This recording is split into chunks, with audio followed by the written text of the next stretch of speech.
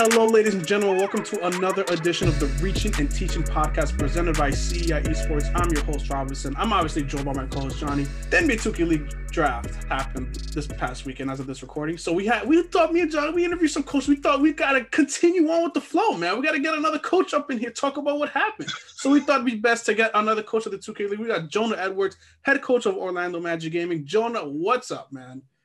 Dude, nothing. It's been a wild few weeks. Really excited to be here and looking forward to chat through everything. Yep, thank you. We appreciate you coming on and talking on. Tell us what was the experience like for you in the draft room and on Saturday? Well, like in the draft room, I know people expect magic to happen in the war room. I wouldn't really call it that. I would say I probably spent about 1,000 hours of prep going into the draft. So we're really well prepared. I know a lot of people did these mock drafts of what the draft were and their accuracies. Mine was actually 70%. So I had a really good idea of what was going to happen in the draft and kind of where teams were going, and actually got all top 10 right. So, it makes it a little easier when you're prepared and able to, trust that homework. What were you looking for when the draft was happening? What was going through your mind? That type of, because obviously you said you made you projected top 10, the top. By the way, ESPN might need to hire you because you got NBA drafts coming up, NFL drafts coming up. You might be the new Mel Kiper. Oh my goodness. So what was going through your mind throughout this draft, essentially? It was a really wild draft. Everyone knew the volatility was going to happen. Obviously with only 60 or so spots, and half of those guys probably being unretained, it's really, really tricky, especially for these newer prospects to get in the pool. So I was just sitting back. We didn't pick till 31st overall. So I was able to sit back, kind of watch all the fun, and just whoever falls to us, we just take who we think is the best player there. So you guys obviously made a drop. You traded a top 10 pick, obviously, and you made it to acquire Snubby. Talk about why you went that route. So obviously Snubby's a guy that we had our eyes on going into last year's draft in season 3. He has played with Reezy in the past. He's played with May in the past. Him and DT are know each other well. So I thought that he might come in and be a great culture fit for us. He's anyone that knows Snubby knows that he's the most mellow guy ever. He's never anything but this, and that can be a great trait to add to a team. And also it balances pretty perfectly with the group we have now, where Reezy is like this and May is like this as well, but DT is very up and down. And so we need a little bit of consistency. And I think Snubby is just that guy. He's great in the locker room. He's, obviously he's going to come play shooting guard for us, which is something that he has done before. Obviously he played point guard last year in Charlotte. He's just a game head, man. I don't know the ways to describe the way he plays. He plays unlike any other player in the game. He has his own movement, his own style, and he's just gritty. So, I know that seems weird because it's a video game, but there is a grit factor. And I know that, and it's hard to explain and articulate how it works, but he definitely has it. You feel Snubby in that instance with his grit and the chemistry fit will kind of propel you guys to where you want to be? Is that kind of why you chose to take him there with your pick, just kind of give that chemistry for the other guys? Will also propel you guys forward as you kind of make a run for the playoffs? Yeah, I mean, for sure. I do think he pairs incredibly well chemistry-wise. I don't know that I've had a group that gets along as well as this group is right now. And obviously, people say a lot about the honeymoon phase and that you first make a team, everyone loves each other and then things go poorly. But, I don't know that that's going to be our group. I really do think we're going to get along start to finish here. And that's a blessing, believe me, in this league. That does not happen often. So, also when you're making a trade that includes a top 10 pick or, what should be in theory, one of your keystones of your franchise, one of your best players. I look at Snubby as a guy we can invest in for multiple seasons, a guy that can be around for us for a while and can give us that consistency that we've needed in a secondary ball handler that we just have not had over the last 3 seasons here. So what was it like when you acquired Snubby? What was that initial conversation like? This is a wild story, and so I'll actually go into it. This is a wild story. So initially I reached out to Big West months before the trade window. Big West is, of course, the general manager and head coach of the Hornets Venom GT. And I asked about Expose and Snubby, and we were interested in both of them. He then, said yeah, there may be an opportunity there. So months pass. Obviously, I hear that Snubby might be getting shopped around. So I'm making the call, and I'm like, hey, we have the 8th overall pick. That's the best we can do. We won't do anything more, essentially. And at the time, he's like, no, we're not really interested. We have better offers. And apparently Snubby had somehow talked his way out of those offers. So apparently, Miami, I know it's 7 overall offered, some other teams I know were in that mix with some future picks. I think Philly even sent a future pick along with 12th overall to try to get him. And, obviously when that is happening, there's kind of an arms race, but I held stable the whole time. I was like, I'm giving 8 overall and nothing else. Apparently Snubby said he didn't want to go to Miami. And then initially he said he didn't want to come to Orlando. I actually got on the phone with him. Like Big West was like, okay, we're going to send him to Orlando. We think your trade's the best. And, even though it doesn't have a future, like we want that higher pick this year's draft. And I'm thinking, okay, great. Like this is going to be awesome. And then Snubby's like, I don't want to go there. And so, a few days pass and he goes, I made a huge mistake. I really changed my mind. Like, can you guys trade for me now? And I'm like, okay, let's figure this thing out. So of course I'm like pressing. I'm like, dude, are you sure this is what you want? And he's like, yeah. So, we end up getting a deal done. And obviously at the time we didn't know Charlotte had multiple other deals agreed to. So they really needed our deal to allow them to make their other deals. So obviously, because they needed that first round pick. So they ended up doing a ton of movement, but it was a wild offseason. I mean, those trade talks just like roll into one another. And I think we had like something like probably 10 different trade talks going on at once. So it's pretty crazy. Going a little more detail about the trade aspect of things. I'm sorry, Rob. That's really interesting to me because obviously we're not that close to like actual GMs, actual organizations that kind of deal in these matters. So talk about like the pressure it is to kind of really have these conversations and kind of have them show a face, right? Like, hey, I'm staying firm. That's it. Sometimes I feel like you can get upcharged and like upsold and be like, hey, pick plus the future plus the player type of thing. So talk about kind of that process and how it kind of all works in terms of this, the pressure and then your position as a coach. It's funny because like, dude, like I feel like I'm a fantasy football GM and I'm like wheeling and dealing. Like that's really how it feels at times. And I'm sure that's how it feels even at the highest level. These guys are like people talk about like having leverage in trades and that stuff absolutely exists. Like some teams have more leverage because they know that the guy they have is really good friends with guys on the other person's team. So they have a strong desire to come get this player. And so you're able to say like, hey, and this is what we saw with the T-Wolves and Warriors trade with Slaughter. Where Slaughter loves Kai and has played with Kai for a number of years, and they've done incredibly well. They've been wildly successful in the offseason, so they think we have to go get Slaughter to play center. And, they overpay. I think they give 2 firsts and a future, and that's a way overpay for Slaughter. Slaughter is a great player. Slaughter's good.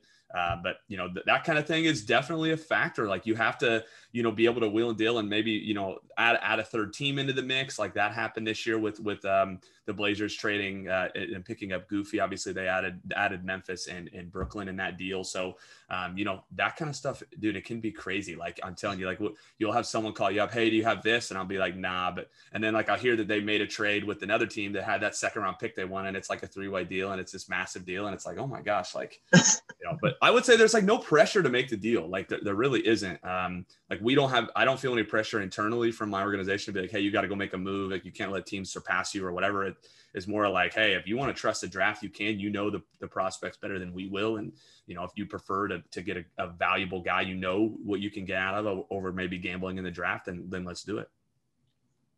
So obviously we had a pandemic year in the past year. It's been a very rough time for everybody. It don't have to be. Yeah. That again? I said, did we have one? No, I'm saying. sorry. That one, my bad. I'll just say. So obviously, what made this year? Because you had the draft prospect series. What made this year different in terms of preparing for the draft and all that type of stuff? Because obviously, you went a different route compared to other teams. I don't think that much changed in draft prep because of COVID. I would say, I would say a couple things is like, I can't have the guys with me in the war room. That's obviously something that, I'm always kind of 50-50 on whether they should be in there anyway. So it wasn't really a knock to me, at least, because those are my decisions to be making. The guys always want to implant their decisions and thoughts into what the team is doing. So, other than that, I can't think of anything that COVID impacted for the draft prep.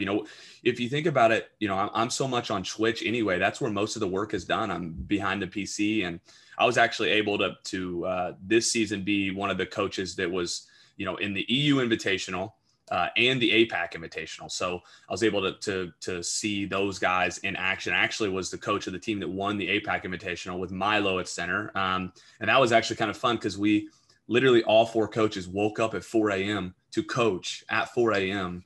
those guys overseas. So, and that was totally not obligated. None of us were expected. The league said, we don't expect you guys to do this. And all 4 of us were like, let's show these guys what the 2K league is. Like, let's wake up and let's coach these kids and help them at least get that experience. So, we were able to do that. And that would be the only difference, is like those events typically are in person, and as well as the Women in Gaming. I was able to attend in season 2, the Women in Gaming Invitational. And this year I coached it again from remote, and it was certainly not the same quality of experience being remote as it would be in person. And you really get to know those ladies. But you have seen a lot of growth. There's one woman I will call out that I say is the top woman prospect, especially that is not in the league now, and it's AB Pureblood. And her growth from season 2 to season 3 has been massive as far as the invitational then and now. And if she has the same level of growth from season 3 to season 4, she will be in the league next year. So, it is good to see those stories. Yeah, definitely. We say this all the time. Me and John, and we've seen stories about women in Damien 2K. We saw Chiquita Evans make it. We want to see the women make it. So hopefully the league expands and people take notice so they can get drafted. So tell us about you. Like, how did you start at Orlando Magic Gaming as the head coach? How'd you get your start? Well, I would say that, I don't know that I have a timeline on when the journey kind of started. I've been playing 2K a long time myself. I think I really started getting into the competitive side back in like 2K9. That was when Team Up first came out, where you could like control one player. And like, yes. I was Kevin Garnett, and yeah, you know exactly what I'm talking about. That game was actually the Kevin Garnett on the cover. That's why I think of it. But, I met a few guys even back then that are 2K League pros now. Moody, who obviously didn't get selected on Saturday, and I have been friends since 2K9. I knew Hot Shot back then, a few other players in the league. So, even back then, 12 years ago now, like, we were playing the game and we were doing it for fun as children, and we were all very good at it. So, growing up, obviously, I won a big tournament on 2K14. At the time, was the biggest tournament 2K's really ever had. It was on Game Battles. It was, a $3,000 tournament. I won with who now is the head coach of the Knicks, and Moody, Kyle Rudy, the head coach of the Knicks. And us 3 won that event and beat tons of league pros. And so we were kind of known in the scene. And then Road to the All-Star Game happened, and the Throwdown group qualified. And that was huge for us because I was a member of that group. Even though I wasn't in the starting 5, I was in the kind of the crew of that group. And after that happened, the league was announced like 2 months later. And at that time, I was able to use the leverage from that Throwdown run and kind of push myself on social media. And I was relatively well known. And at the time, I had the manager of the general manager of Mavs Gaming, who had just been announced, Anthony Morocco at the time, called me and was like, hey, do you want to come coach here? Like, basically interviewed me on the spot. Had no idea what was going on. So it wasn't even like I applied or went for it. It was just like, I tweeted I'd be open to being a coach. I posted a film breakdown I did, and it was like, it took off. And, I ended up signing with the Mavs. Obviously, Anthony was out the door. So I was still in limbo. This was actually crazy. Like, he basically said, like, you have the job in July. And it's like, but you're not coming till December. And I have no paperwork. I'm like, I don't even know what's going on. Is this a real thing? Like, I'm nervous that this is going to like fall out from underneath me, or someone's going to undercut me or something. And eventually I hear from Ronnie Faust, who was the CFO and controller at the time. And he contacted me. He was like, hey, like, we're going to send you an offer and you're going to come out to Dallas. And it was with Dallas season 1, obviously. And then to get to Orlando, to answer your question, really, I resigned at the end of season 1, didn't go so well in Dallas, and had several offers, tons of interviews, and decided on Orlando. I just thought that, there was a lot to prove here. And I loved, honestly, at the time, I loved the idea of working with Ryan DeVos, who's been my boss up until the last few weeks here. And him and I were on the competition committee season 1 together. And so we knew each other well from that. And we decided it was a good relationship, and I'd come down to Orlando. You said Team Up. Me and Johnny are the biggest. I think we might be the biggest Team Up guys in 2K. We love Team Up. Like, we don't play Park. We don't play Rec. We don't play All Around My Team. Well, I usually do, but Team Up is the go-to mode because it is so much fun playing with guys using Kevin Garnett, like you said, or using LeBron James. It's such a fun atmosphere. Do you still play Team Up now, every now and then? I do every now and then still. I would say less now that they pulled it off Game Battles. I was such a Game Battles head growing up. Mm-hmm. Like, I don't know if any of you guys played on that. I used to win ladders every year and like would just spend hundreds, thousands of hours into the game. So now that they pulled it off for this year's game. I don't know why. They hate me, man. Like, I wanted to get on there and grind. Like, if it was on there, I would be on it much more than I am now, but I still dabble a little bit. It's so sad because I get on Team Up. I try to play with random people. I'm like, let's get something going. I go on PS5 and it's like 6, 7 people in the lobby waiting. And I go back. And it's like the numbers will don't die. It's the same people. I'm like, it's like 10 people in the world that play it. I'm like, what are we doing here? Like, come on, you guys are missing out. But anyways, when you play Team Up, who is your go-to player? Oh gosh, you mean like right now? Yeah, whatever. All time. Yeah, whoever you felt like. All time. I mean, like I'm gonna have answers that are like deep pulls here. I remember my favorite like rendition of Team Up was I think it was 2K12. I want to say when Nene was on the Knicks, on the Nuggets with Melo and J.R. Smith and that team. I love Nene. I don't know why I love Nene because I always played big man, but he was a demon that year. So I guess your answer is Nene Hilario, which is like a random answer. So there you go. Nene. Wow. That's quite a pull. My favorite might be Amari Stoudemire from 2K13 because he was such a beast. He dunked every single time we played Team Up. But how did that you said you turned Team Up into like quite a career. Like how did that you said you said to be a coach. Usually when you play so well in Team Up, you think, okay, I could become a player. Like, why didn't you go in as a player and you decided to be a coach? Well, I mean, it was definitely a struggle to decide what to do. You know, at the time, I definitely thought I was good enough to play. I think a lot of folks thought I was good enough to play. You know, it was more so like, hey, what do you want to do here with this, and what will look better on a resume? And you know, I was a college senior at the time, and literally I was in my school's library when this thing was announced and was thinking like, what should I do? So, you know, of course I was still trying to play basically on the side. I was still making sure I was getting my hours in, but coaching just seemed much more stable and much more, you know, my speed. Like anyone that knows me, you know, even like in high school, like would say that like I was a coach then. I was a huge basketball fan and played basketball. I'd always tried to be the coach kind of kid. And, you know, so I just thought it was a natural role for me. I'm naturally much more responsible. And I know like my gamer tag is Daddy Jonah, which most people know me as. And it's because like I've been known as like the dad of my group since I was like a child. I made that gamer tag when I was 13 and, you know, it stuck with me. So, you know, I just thought that it was a better role for me. And so I just went for it. And I was like the first person to say like, hey, I'm open to being a coach in this league. And because of that, it just kind of happened. Like I didn't even think anything of it. I just made one tweet and a few people pushed it. And all of a sudden I'm getting phone calls from organizations. And it just goes to show like, you know, it really is about being lucky, man. I was just in the right spot at the right time and pushed my name in the right moment and just got, you know, seen by the right person. So with that success, obviously you've had some success as a coach and you've been one of the premier coaches in the league since the beginning.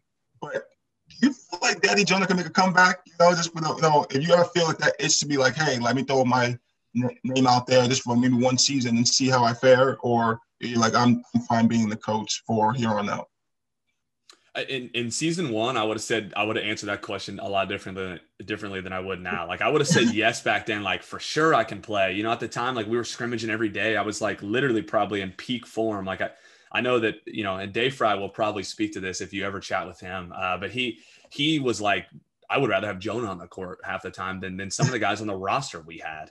So, you know, it's just funny because, you know, obviously things change, but I don't play the game nearly enough now. These kids, you got to be able to put in 14 hours a day to be good enough in this league now. I really do think that if you don't have like years of experience or like just are completely raw, like, or fresh and skilled, like you have to be so dedicated nowadays. These kids outgrind you. And I'm sure that like, if you guys like played Fortnite when it came out, if you hopped back on now, you would probably get worked, but like probably then you were probably good at it. Like you were probably all right. Like, cause kids, man, they just take off like a few years in a game. Like they're just better than you. So I would say no, I don't have any intentions on ever going for the league. At one point I'd say I would have loved to be like a coach player, but those days are behind me, man. I'm more than content with the general manager, head coach role for now.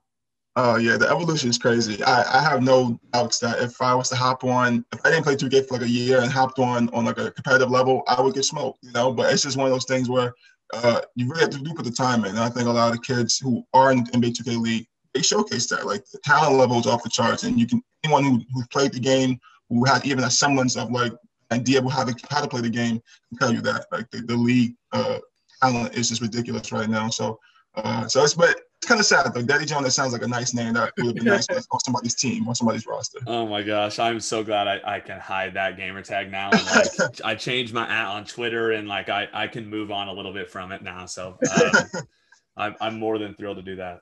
It's John. At least we still have Mama, I'm Dad Man. We still have that. We still have that. Oh yeah, that name is forever goated. Oh, it's the best gamer tag in the league, 100%, 100%. Because we do lessons on the 2K League. We teach kids about the history of 2K and the 2K League, and we tell them about that grind. And in that grind of making the 2K League, we show them Mama, I'm That Man. We make sure that they're familiar with his work. But anyways, let's get back to your team. Last year, you guys went 7-9. You missed the playoffs, unfortunately. Talk about what happened last year and what didn't work for you.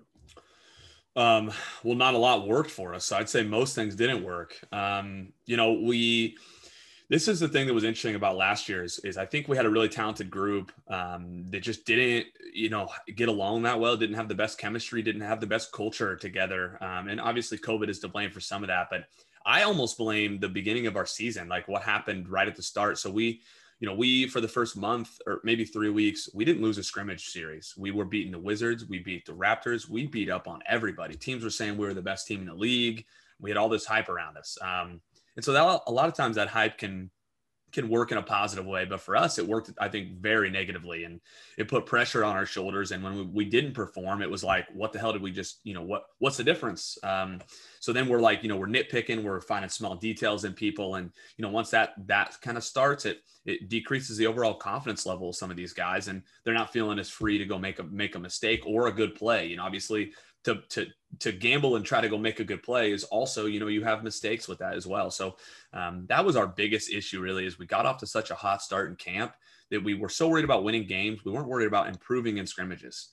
So obviously this year, like that's going to be a big focus for us, but we had a number of other issues where, I think at times our offense was super stagnant. I think anyone that watches us knows that our offense was super stagnant. That was also just a league build last year at times. So I think a bit of that is due to that, but also we were not good in transition ever. We had a bad press. I mean, so I can talk about, a lot of things that weren't good for us. I could talk all day about that. I will say that we had a good leader in Reezy. DT obviously, unfortunately, had to go home for a little while, and he came back. And when he was here, we were far better than when he wasn't here. But even when he was gone, we beat the Kings, and we beat them scoring 47 points a game. I mean, we did not beat them because we were more talented than them. We beat them because we wanted to beat them at that moment. We were very, very back against the wall. I kept saying like, stuff like, what does a dog do when it's backed in a corner? It's like, it's going to bite. Like, it's time. Like, let's go. And I think we really got to the guys. And that Kings game actually was like one of my favorite games ever, because we didn't even know we were supposed to play that day. The schedule from the league changed the day prior. So we go into practice thinking we're just a normal day. And then obviously, we hear like we're playing the Kings at night. And so we're like not even prepared.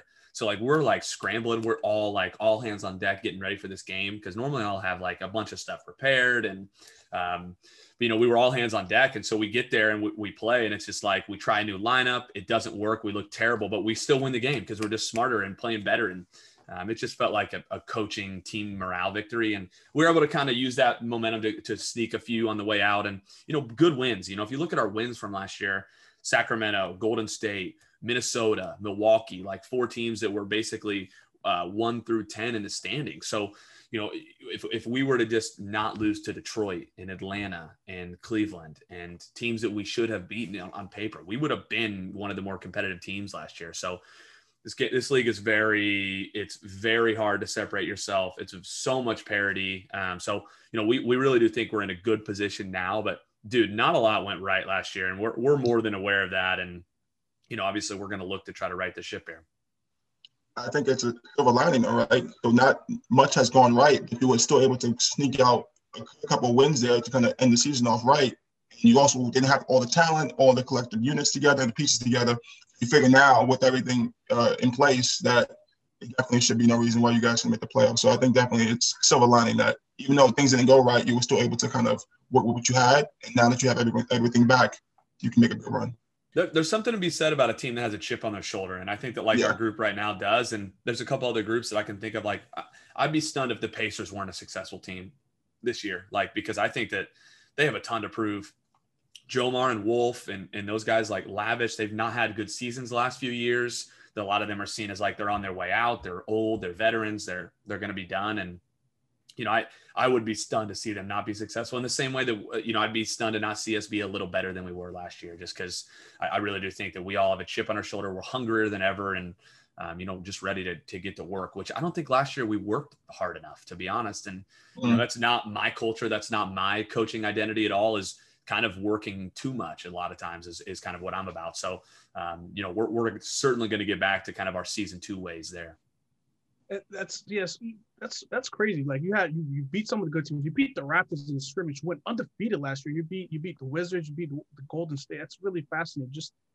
And it seems that you guys have a chip on your shoulder. You have a motivation. Just talk about, from a pandemic perspective, how tough last year was. Yeah, I mean, it was absolutely challenging. So, you know, the biggest mistake we made as a group was we decided to have our guys come down January 15th. We wanted them to get them in market, get them acclimated. Of course, we didn't realize then that a pandemic would be coming and they can't go home. So we got guys that hadn't been home in 8-9 months at the end of the season. And you got to understand, like, this is a 21-year-old kid that like has never been away from home for more than 3 months. And so now he's like tripling that amount of time. You know, he's like devastated. He can't see his family. So that was already a huge blunder on our end that we, of course, you know, couldn't really anticipate, because at the time Corona was seen as a joke. It was a meme. You know, so that hurt a lot. But, you know, also, you know, we moved, you know, obviously we have a gaming studio that's in a sportsplex here in Orlando. That's really gorgeous. It's a super nice area, and everything's awesome. Everything's in the building we need. And, you know, we had to move from that because of COVID. So we moved to the apartments. Of course, internet at the apartments is not great. So now we're struggling with internet issues. So we moved back to the studio, and then we got the stay-at-home mandate from the state. So we had to move back to the apartments. So you guys know where I'm going here. Eventually, we play a few more games from the apartment. So we move back to the studio. So, and by this, I mean, it is me grabbing all of 6 monitors, 6 PCs, everything you need, all the Ethernet cords, power cords, HDMIs, display ports, everything you need, and putting them in my Jeep and driving like literally 7 different times during the course of the year. And you got to understand with 2K, like, especially at the highest level, like the smallest latency difference is felt and noticed. So every single internet connection has just different latency. So of course, every time we switch, like the guys take days to get acclimated, maybe even weeks to get acclimated to their new timing of their jump shot, because it's simply just a different muscle memory. So it was not a fun experience in that way. And obviously, like I said, we're quarantining, you have to stay at home. You know, we were big, especially in season 2, about like team dinners and going out and having fun as a group, and all that just pulled out from under you. So now it's more like we were in survival mode. We were just like, let's get through the year. Let's try to win as many as we can in the meantime. And hopefully we can make a run. And, you know, we just weren't able to do that at the end there. You feel that because of the connectivity issue, that there was a competitive advantage for some teams that kind of didn't have that much of a change and impact in terms of just how they competed? Do you think that was a kind of a competitive advantage for some? I know this is like a controversial question and answer probably, but 100% yes. Anyone that thinks there wasn't some sort of inherent advantage that some teams had because of this, they're wrong. Some teams were in better situations. The Raptors were in a house every day. They didn't move. They had Bell 5. You know, all this is a huge resource. You know, the owners of the Raptors own Bell 5. So it's not like they don't have a tons of connections. They can't pull in as much as they would ever need there. So, you know, it certainly was an advantage. That does not mean that they didn't put the work in to win the games they won, because they absolutely did. Kenny got work. He was a legend in retail last year. That guy sweated on the games. He deserved to have the success he had. So certainly don't mean to discredit groups, but, you know, even one team I think of as Sacramento is apparently they didn't have a ton of delay when they played on your server, but when you played on theirs, it was not a winnable experience. I mean, for us at least, like we could have played 100 games, we could have played a perfect game, and we would have gotten smoked on their server. It just was like a truly unplayable, laggy nightmare. So I can't imagine playing on that we did. I can't imagine playing on that for a large amount of money. It's super frustrating. And, you know, you can only tell your guys, hey, control what you can control so many times before it kind of just in one ear and out the other. Yeah. And we talked to the head coach of the Kings game, DJ Lane. He mentioned that they had, I believe, Johnny, you can correct me if I'm wrong, but he did mention some connectivity issues on his end as well. So maybe that could He did. But again, like when you're trying to connect two servers, and it's just like there's going to be differences in terms of who has what in terms of the full speed and everything like that. So it's amazing because that's one of the things about being a virtual league, right? Is that those things may happen, right? Whereas yes, in COVID days, you were in a setting where you guys were together in one arena and you were playing out these games. But now with COVID, it's kind of a different feeling aspect to it. And obviously now for this season, this is kind of what's going to be the setup for this season as well. So hopefully those issues can kind of themselves. It won't be as much of an issue because you don't want to determine a winner through connectivity issues. That's kind of just it's not what the league is about. So I think hopefully the league gets on that and we can have a better little day with the internet connection. Well, the Wizards make me sound like I'm capping because, like, honestly, like they play from apartments and they still just smoked everyone start to finish. So, it's certainly like at the end of the day, anyone that wanted to win was good enough to win would have won, especially if you didn't have those issues. But so, of course, I don't mean to discredit anybody. That certainly is not the intent. Absolutely not. I love DJ, actually. I think DJ's one of the league's better coaches. He goes so under the radar. No one gives DJ Lay any love. Like he deloading has been around a minute. I've known him for a while. He qualified back in like 2K16, rode to the finals. He's a demon. So I don't mean to discredit him in his group anyway. So yeah, definitely no problem with that. Has the league? Have you talked to the league? I know it's hilarious. I know you're laughing at Johnny. I was thinking, he brought up the cap and I said, "Whoa!" That's the first time someone brought up an interview. I was like, "Okay." Have you talked to the league at all? How this upcoming season is going to look like, so you avoid those type of issues? Have they told you anything? Any changes they're trying to make? Anything like that?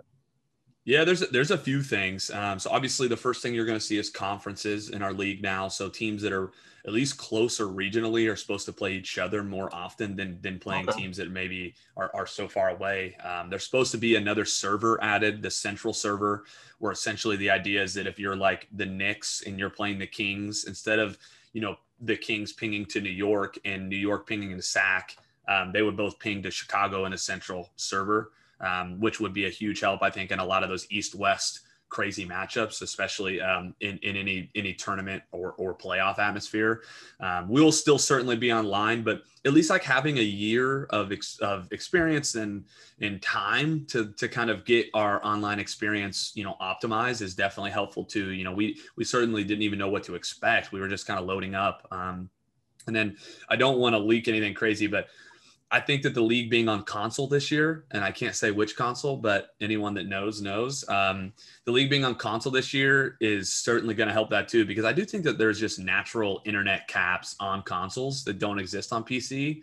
So, obviously if you have like 1,000 download, I don't know what internet you guys pull, but if you have 1,000 download normally on your speed test, when you speed test on your Xbox, for example, it's not giving you more than 400 download, right? So like, you actually don't have an advantage from having better internet at that point than whatever the max is on the basically the card that the Xbox has. So, that I think that will all play a factor. And I think that we're going to see less connectivity issues. We'll still see them. They'll still exist. There's still going to be blunders like, dropouts mid games and what happens then. And, the foul situation and the time and, people are going to milk these clock scenarios and do these things where, for example, if you drop out in the fourth quarter of a game, this is something people don't even know that like when you're watching the game. So when you drop out and we have to go to a fresh restart. There's no like situation mode in this league build because there is one in the LAN mode, but not in the online mode.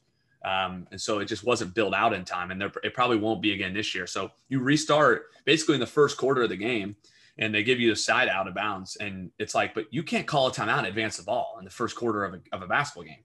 But, in the fourth quarter, under 2 minutes, you can advance the ball. And so like those kinds of things don't happen. And that's to me, like the biggest issue with online remote versus in person is like the small situations and not having the right foul or timeout count or your takeover goes away or things like that. Mm-hmm. Yeah. I don't even think of that. So that's a thing to keep note of. So do you have any like cool experience? You told us like some of the wild stories of when you acquired Snubby, that type of stuff, and how you made it to the Orlando Magic Gaming. Do you have any other cool stories or experiences from or things that you learned from being in the 2K League? Gosh, I mean, I feel like I've done a ton of things now. I've sat courtside at several games with the Magic. I've got to meet a ton of players over the course of my time. You know, even when I was in Dallas, there was one time we were picking something up from the practice facility, and I'm literally walking through the locker room, and it's like Dirk, JJ Barea, Michael Finley right here, who actually Michael Finley was one of the coaches at the time, was with the organization, and that is who stunned me because I'm an old head kind of basketball fan. And so like Michael Finley was a god in my eyes. Like I remember him, you know, growing up, especially towards the end of his career with San Antonio. And I loved him. So I was like Dirk and JJ are over here. And I'm more stunned by Michael Finley. I'm like, oh, that's Michael Finley. And I don't even care about Dirk, which is like really ironic. But, you know, it just was crazy. I actually remember season 1, I was interviewing Ramo from the Pistons. And he probably remembers this. All of a sudden walks past me is Mark Cuban, Dwight Powell, and JJ Barea going into the office literally next door to me. So they're like 5 feet away as I'm doing this interview, and he can see them. So he's not paying attention to me anymore. He's like, that's Mark Cuban right there. And I'm like, yeah, that's Mark. Like, his office is right there. Like normally right there. And he's like, oh my God, like Dallas seems awesome. And it's like, you know, those kinds of experiences, dude, are really, they're insane, like to think about now. But you know, it kind of does spoil you a bit because now it's like it doesn't seem that special. And anytime I go to an NBA game, like if I'm not sitting in a suite or courtside, it's like, this is just a normal game now, I guess. So you saw Dirk. Don't mind the 7-foot legend that's the GOAT of the Dallas Mavericks organization. Let's see Michael Finley. And I saw that Quentin Richardson gave you guys a shout out on your Twitter when you guys made your draft. So that must have been pretty cool too. Yes, absolutely. That's another guy, especially because I did grow up a Knicks fan. So he was a Knick for a little while. And obviously, brother. Yeah, absolutely. John, I bought my Stephon Marbury St. Patrick's Day jersey yesterday. I can't wait till it comes in the mail. It's going to be tremendous. Oh my gosh. That's a major throwback right there. Those St. Patties were great, especially then. Yeah, definitely. Let's talk about you. You guys, you made the draft picks. You made a lot of moves this offseason. You feel more confident in your chemistry this year. What are your goals for the 2K League? It could be it doesn't have to be for the team. It could be for you personally as well. Well, you know, I certainly am thinking team oriented because, you know, I don't look at my activity with the team and think of anything like how can I, you know, perform better. I just want to win games. You know, it is a little disrespectful. I see us already on power rankings 21st in a lot of them, which is like third to last, which is, you know, it just goes to show that people don't like trading for savvy veterans. They would much rather have flashy new draft picks, and you know, they don't like the idea of DT at power forward and all this. It's like, you know, we have guys that we believe in, so that's fine. As well as, you know, on the tier list, I saw a tier list, coaching tier list. They had me tier 4, and I do have above a 500 record in this league. So it's not like I'm like, I have not made the playoffs, which is true. And that's the biggest knock. But, you know, I have above 500 records. So the guys that want to put me in like the bottom of the coaches, that's just not even remotely true. And so we all have a lot to prove. And you know, we're really ready to kind of to prove people wrong. And, you know, I really do. Like I said, I do think that like the addition of Future and Potts is going to be huge for us. They're super high energy, high character dudes. Future he's hilarious. I mean, just like a super high energy ball of energy kind of guy that kind of lift up the room. He's 19 and just turned 19. I mean, he's like super, super young. Wow. And I think we needed some of that, just like hunger and youth in our group. And Potts is the opposite. Like, you know, super intelligent, great kid, you know, is just going to push people to death. So like, I think we're in a really, really good spot, even though it doesn't seem like it according to the list, but we all have a chip on our shoulder. We all know that we're better than we performed the last 2 seasons even. And, you know, what's really crazy is, like I said, I haven't made the playoffs, but season 2, we were expected to be, a lot of power rankings had us 21st as well. One of the worst teams in the league at the time. And, we were 5th in the league in wins, if you include tournaments. We went 9-7, missed the playoffs on tiebreakers. And it was just unfortunate the way it went down. You know, we actually were beating the Celtics. And our point guard Reezy has this heart condition, and he's having like a heart palpitation attack mid-game. So at halftime, people don't even know this. This is crazy. So at halftime versus Celtics, we're up like 8, I want to say. He comes to me and says, "Dude, we got to go to the hospital the second this game's over."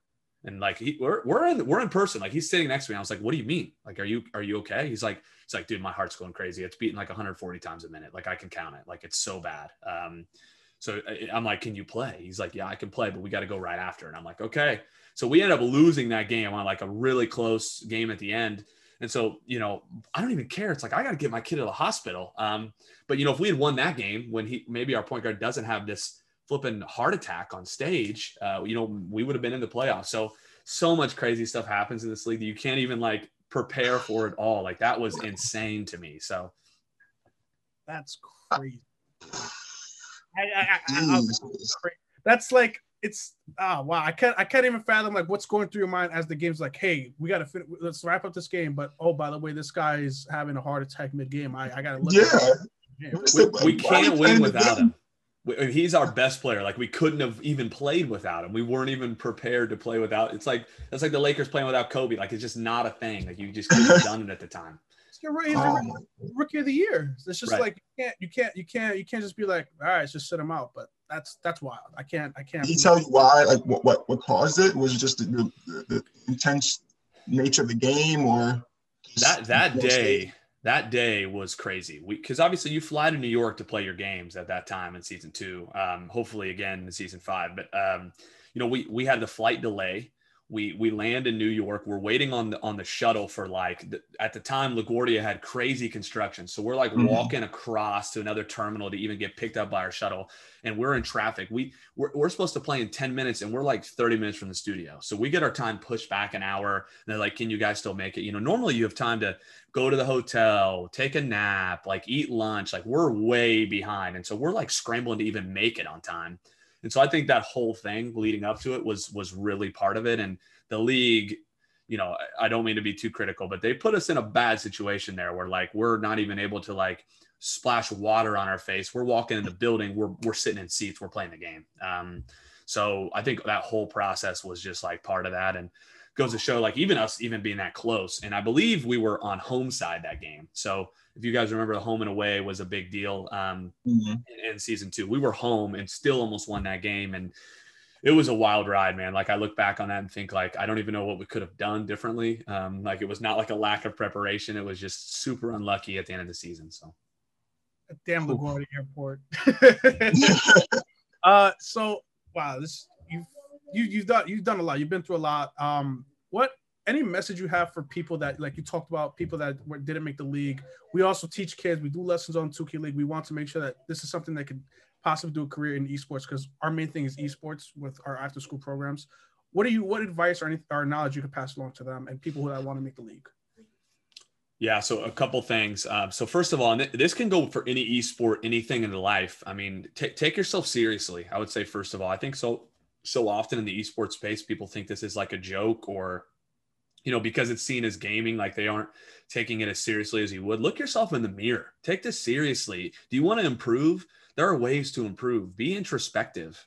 You know, understand that, you know, how do you get better? Don't just like play the game to play the game. You know, there's improving by playing, and then there's just playing mindlessly and aimlessly.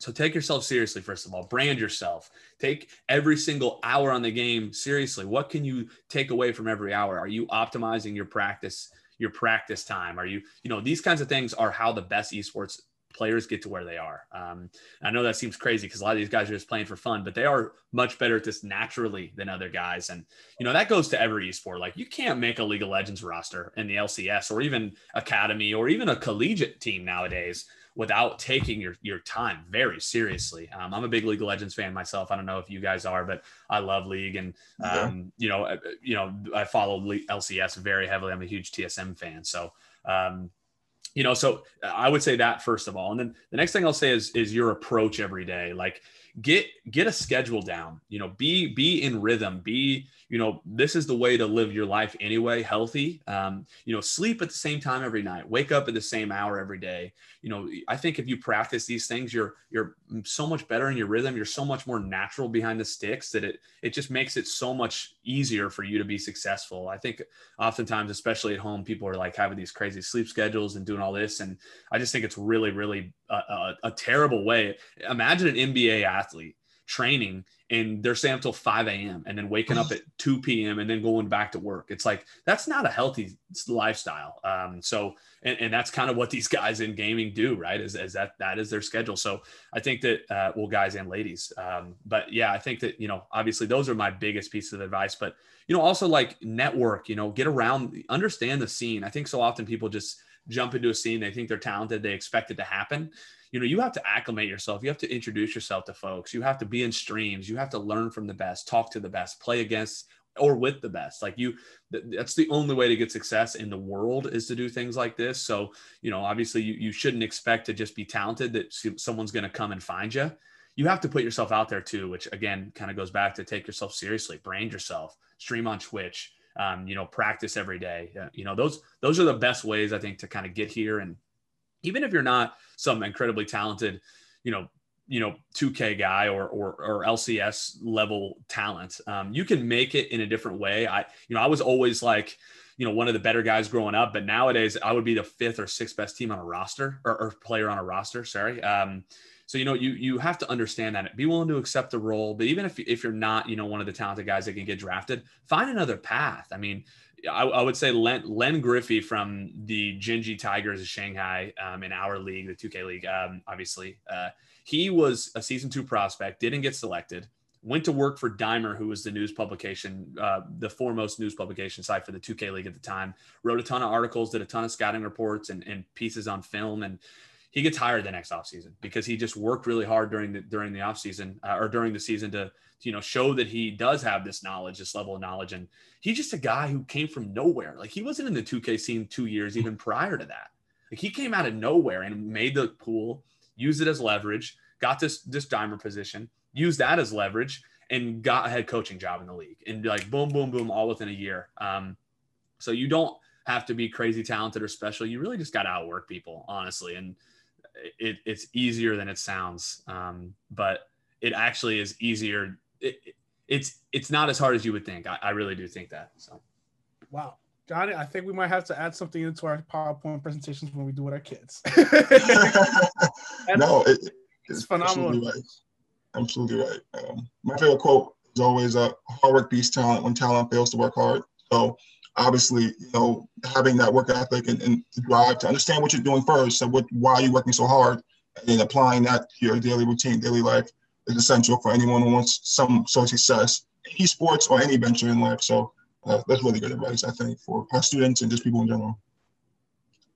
Yeah. So last thing, we have just two more questions that we're done with here. Anything that we missed or something that we didn't mention that you wanna say anything before we call it a day?